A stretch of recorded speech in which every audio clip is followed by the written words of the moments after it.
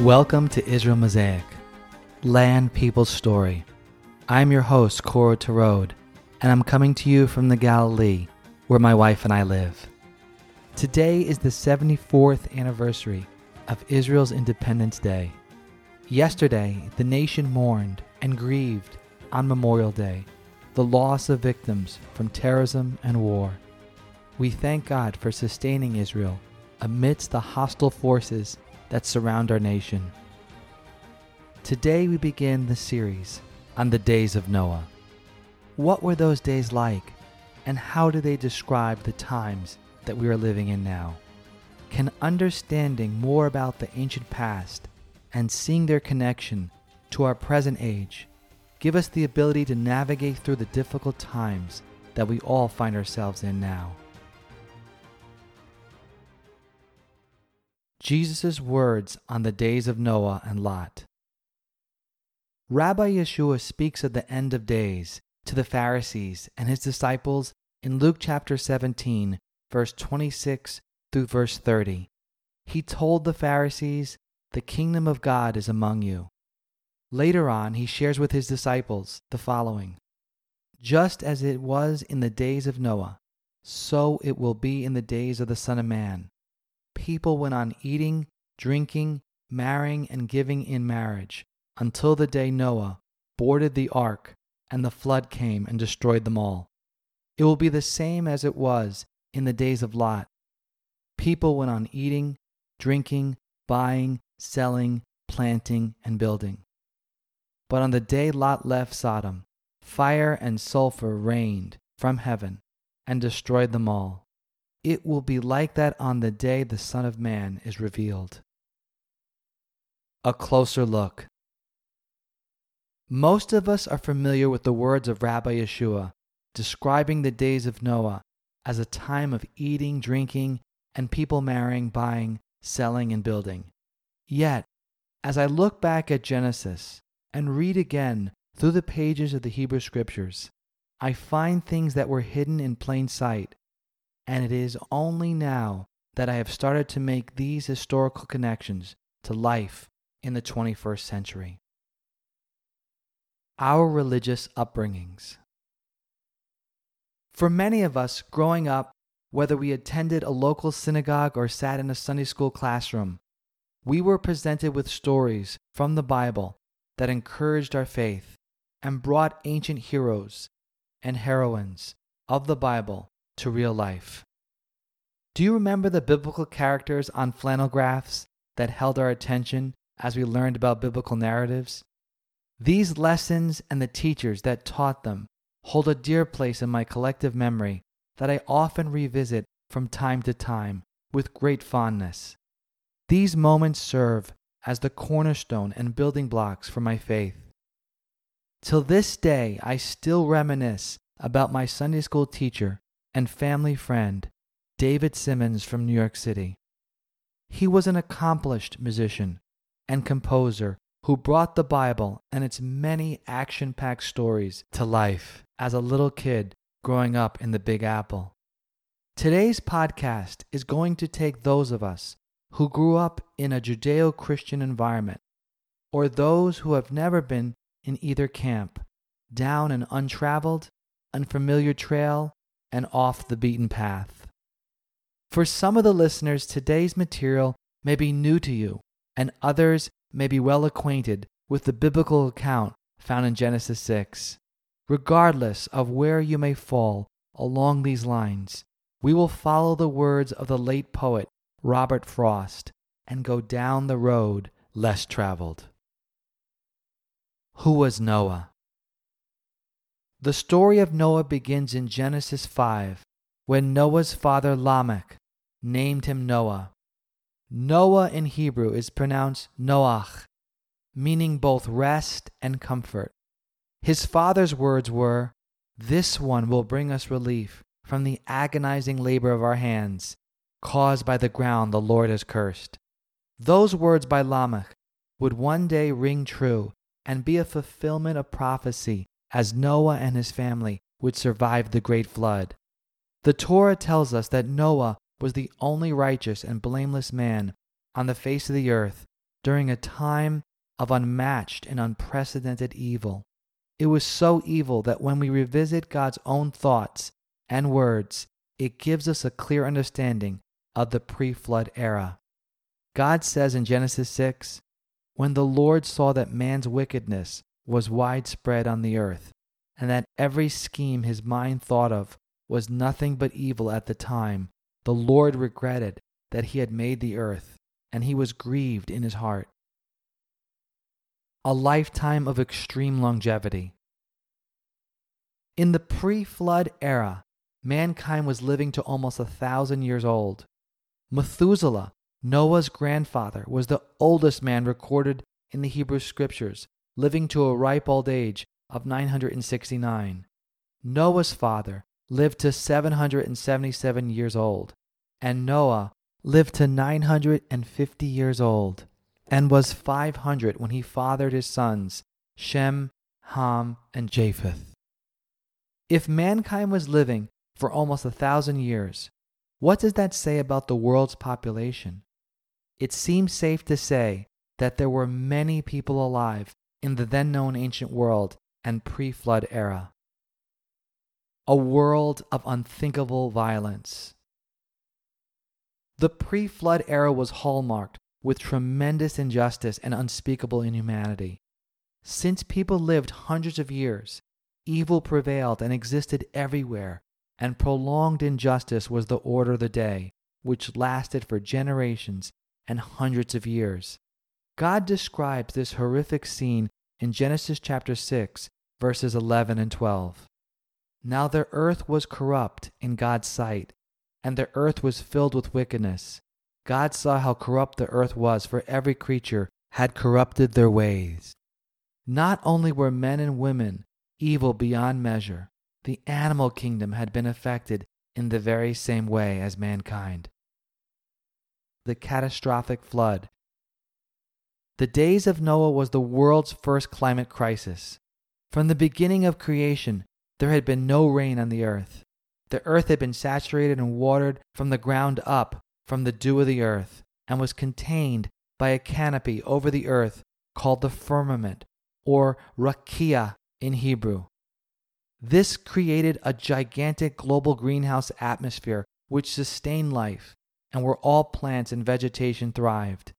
The generation of the Great Flood had the challenge of dealing with the increasingly rising waters due to the catastrophic flood, which eventually covered the entire world. Technology and knowledge. The days of Noah were 1,600 years removed from the Garden of Eden, yet the greatest difference between the two eras were the increase in the way that technology and knowledge came into being.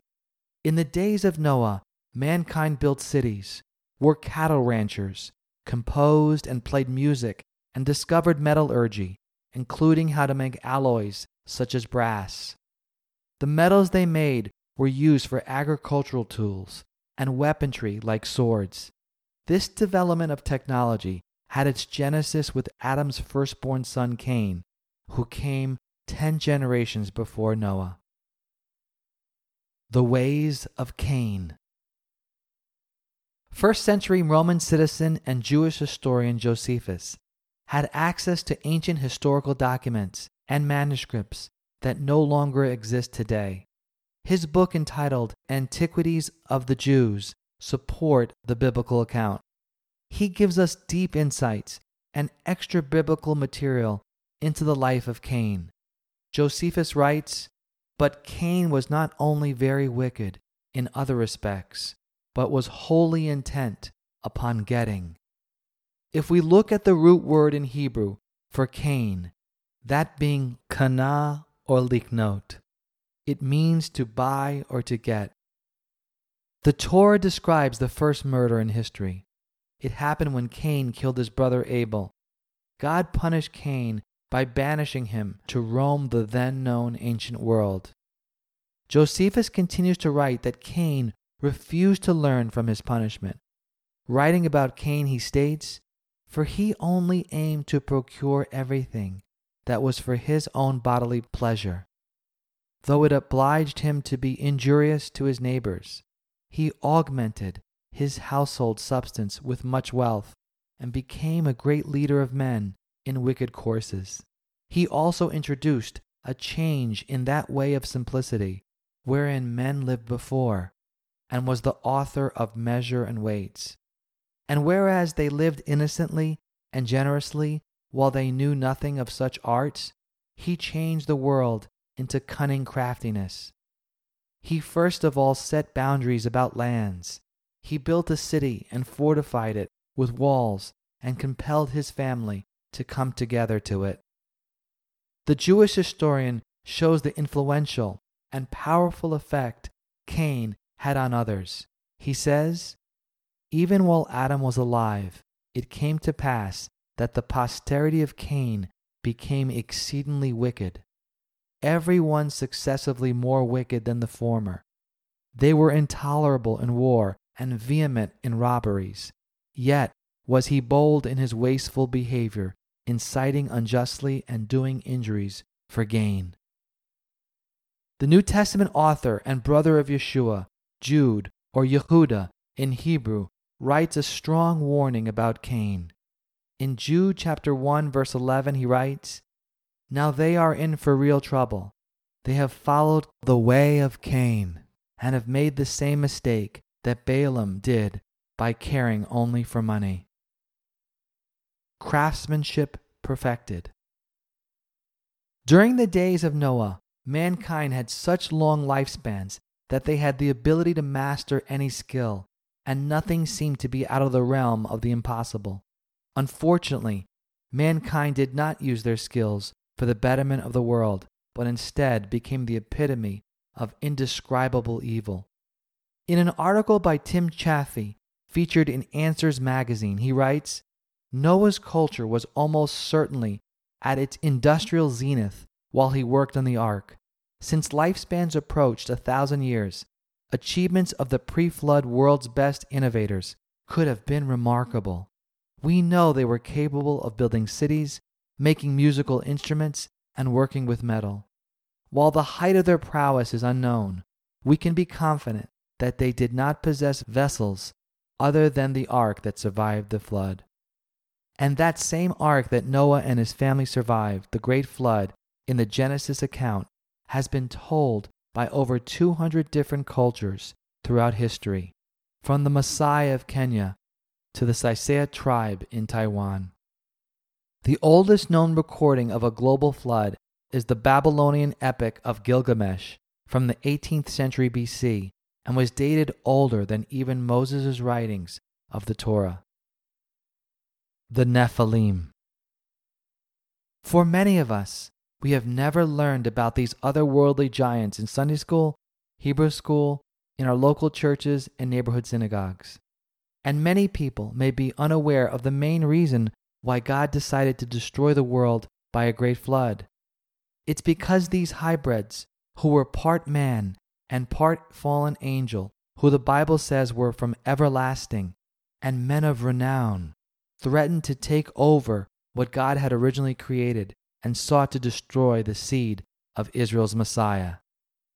In Genesis 6, we read starting with verse 1, "When mankind began to multiply on the earth, and daughters were born to them, the sons of God," which in Hebrew is translated B'nai Ha-Elohim, saw that the daughters of man, or Adam, which is translated in Hebrew Banot Ha-Adam. Continuing on, we read that they were beautiful, and they took and they chose as wives for themselves. And the Lord said, "My spirit will not remain with mankind forever, because they are corrupt. Their days will be 120 years. The Nephilim were on the earth both in those days and afterward, when the sons of God came to the daughters of mankind, who bore children to them. They were the powerful men of old, the famous men." In Hebrew, the word Nephilim means fallen ones, coming from the Hebrew word Nephal, which means to fall. The Nephilim were large in stature and were powerful beings, inflicting terror, turmoil, and chaos on the then-known ancient world. The Hebrew Scriptures are not the only book that references and documents the Nephilim. the intertestamental books of Enoch and Jubilees, along with others found with the Dead Sea Scrolls. The authors of the Greek Septuagint also refer to the Nephilim as gigantes in their translation. Nephilim reach the Promised Land. Understanding the reality of these demonic beings, known as the Nephilim, gives the readers of the Hebrew Scriptures a whole new way, insight, and perspective into the meaning of the word supernatural. The Scriptures and Israel's triumphs in their many conquests over the enemies of God and their territories can be appreciated for the true miracles that they were. The Nephilim were tyrants and bullies, and one has to believe instilled tremendous fear on their victims and possibly leaving legacies of fear for years on end. Even after the global flood destroyed the then-known ancient world, forming a new landscape with new landmarks, valleys, and peaks, we find that some Nephilim survived and lived in the area now known as modern Israel. The story picks up in Numbers 13, verse 31, where scouts are reporting to Caleb in the presence of Moses. It says, "But the men who had gone up with him responded, 'We can't go against the people, because they are stronger than we are.' So they gave a negative report to the Israelites about the land that they had scouted. The land was passed through to explore is one that devours its inhabitants, and all the people we saw in it are men of great size. We even saw the Nephilim there. The descendants of Anak come from the Nephilim. To ourselves, we seem like grasshoppers, and we must have seemed the same to them." Jewish historian Josephus writes that during the times of Jesus, there was a display of the bones of the Nephilim. He says in a passage in one of his writings about the Israelites moving their camp to Hebron, he mentions that the Jewish people encountered the inhabitants of that land, including, and in his own words says, "the race of giants who had bodies so large and countenances so entirely different from other men that they were surprising to the sight and terrible to the hearing. The bones of these men are still shown to this very day." Before Greek mythology. Those of us who grew up in the Western world are well aware of the different names and action figures that emerged out of Greek mythology. Greek mythology gave birth to the superheroes like the Incredible Hulk and Iron Man of Marvel comic books and the ones shown on the big screen throughout the theaters and cinemas of the modern world. What we may have not known was that figures like Zeus, Thor, Apollo, and Achilles were not merely figments of someone's imagination, but most likely linked to the real Nephilim that once roamed the ancient world. The oral histories of the First Nation peoples of the United States speaks of the Native American peoples fighting giants who fit the description of the Nephilim, and whose bones were between 7 and 12 feet. The New York Times published an article in 1908 about the findings in a Mexican cave containing 200 skeletons of men each over 8 feet tall and who predated the Aztecs. This article was not the only one of its kind. In the early part of the 20th century, there were many articles published about the remains of huge skeletons and large bones found in the United States. The late President Abraham Lincoln said in 1848 about the giants' bones discovered in America, "The eyes of extinct giants whose bones fill the mounds of America have gazed on Niagara Falls just as our eyes do now." In an article by Dr. John Morris for the Institute of Creation and Research, he says a powerful statement on the framework and the idea of a myth. He says, "Anthropologists will tell you that a myth is often the faded memory of a real event. Details may have been added, lost, or obscured in the telling and retelling, but the kernel of truth remains. When two separate cultures have the same quote-unquote myth in their body of folklore, their ancestors must have either experienced the same event or they both descended from a common ancestral source, which itself experienced the event. The only credible way to understand the widespread, similar flood legends is to recognize that all people living today, even those separated geographically, linguistically, and culturally, have descended from the few real people who survived a real global flood on a real boat, which eventually landed on a real mountain. Their descendants now fill the globe, never to forget the real event. The days of Lot. The book of Genesis records that many years after Noah passed, a descendant of Noah's son Shem, named Abraham, had a nephew called Lot. Lot ended up living in a place called Sodom. While living there, he met two angels at the city's gate. They were upright angels, unlike the fallen angels that were all around.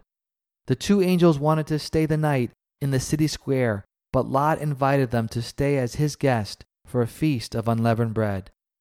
As they were all going to bed, the population of the city of Sodom, young and old, surrounded Lot's home, demanding the angels come outside because they wished to be with them. Lot, seeing the present danger, wanted to put his daughters outside for the men of the city. The angels stepped in and shut the door so that the men could not come in the house. They warned Lot and his family to leave Sodom because God was going to destroy the city due to its wickedness. After Lot and his family left the city, burning sulfur rained from the sky, destroying the entire city.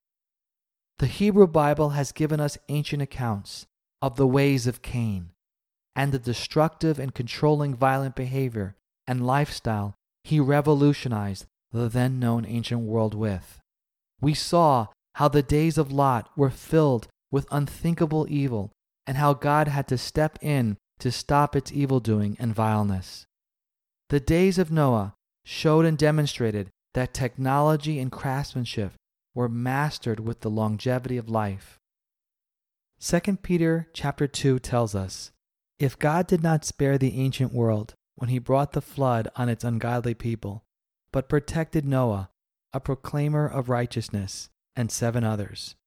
If he rescued Lot, a righteous man, who was distressed by the depraved conduct of the lawless. If this is so, then the Lord knows how to rescue the godly from trials and to hold the unrighteous for punishment on the day of judgment." Join me next time on Israel Mosaic, Land People's Story, when I'll be sharing on how the ways of Cain, days of Lot, and the days of Noah have specifically returned to our present world. See you soon.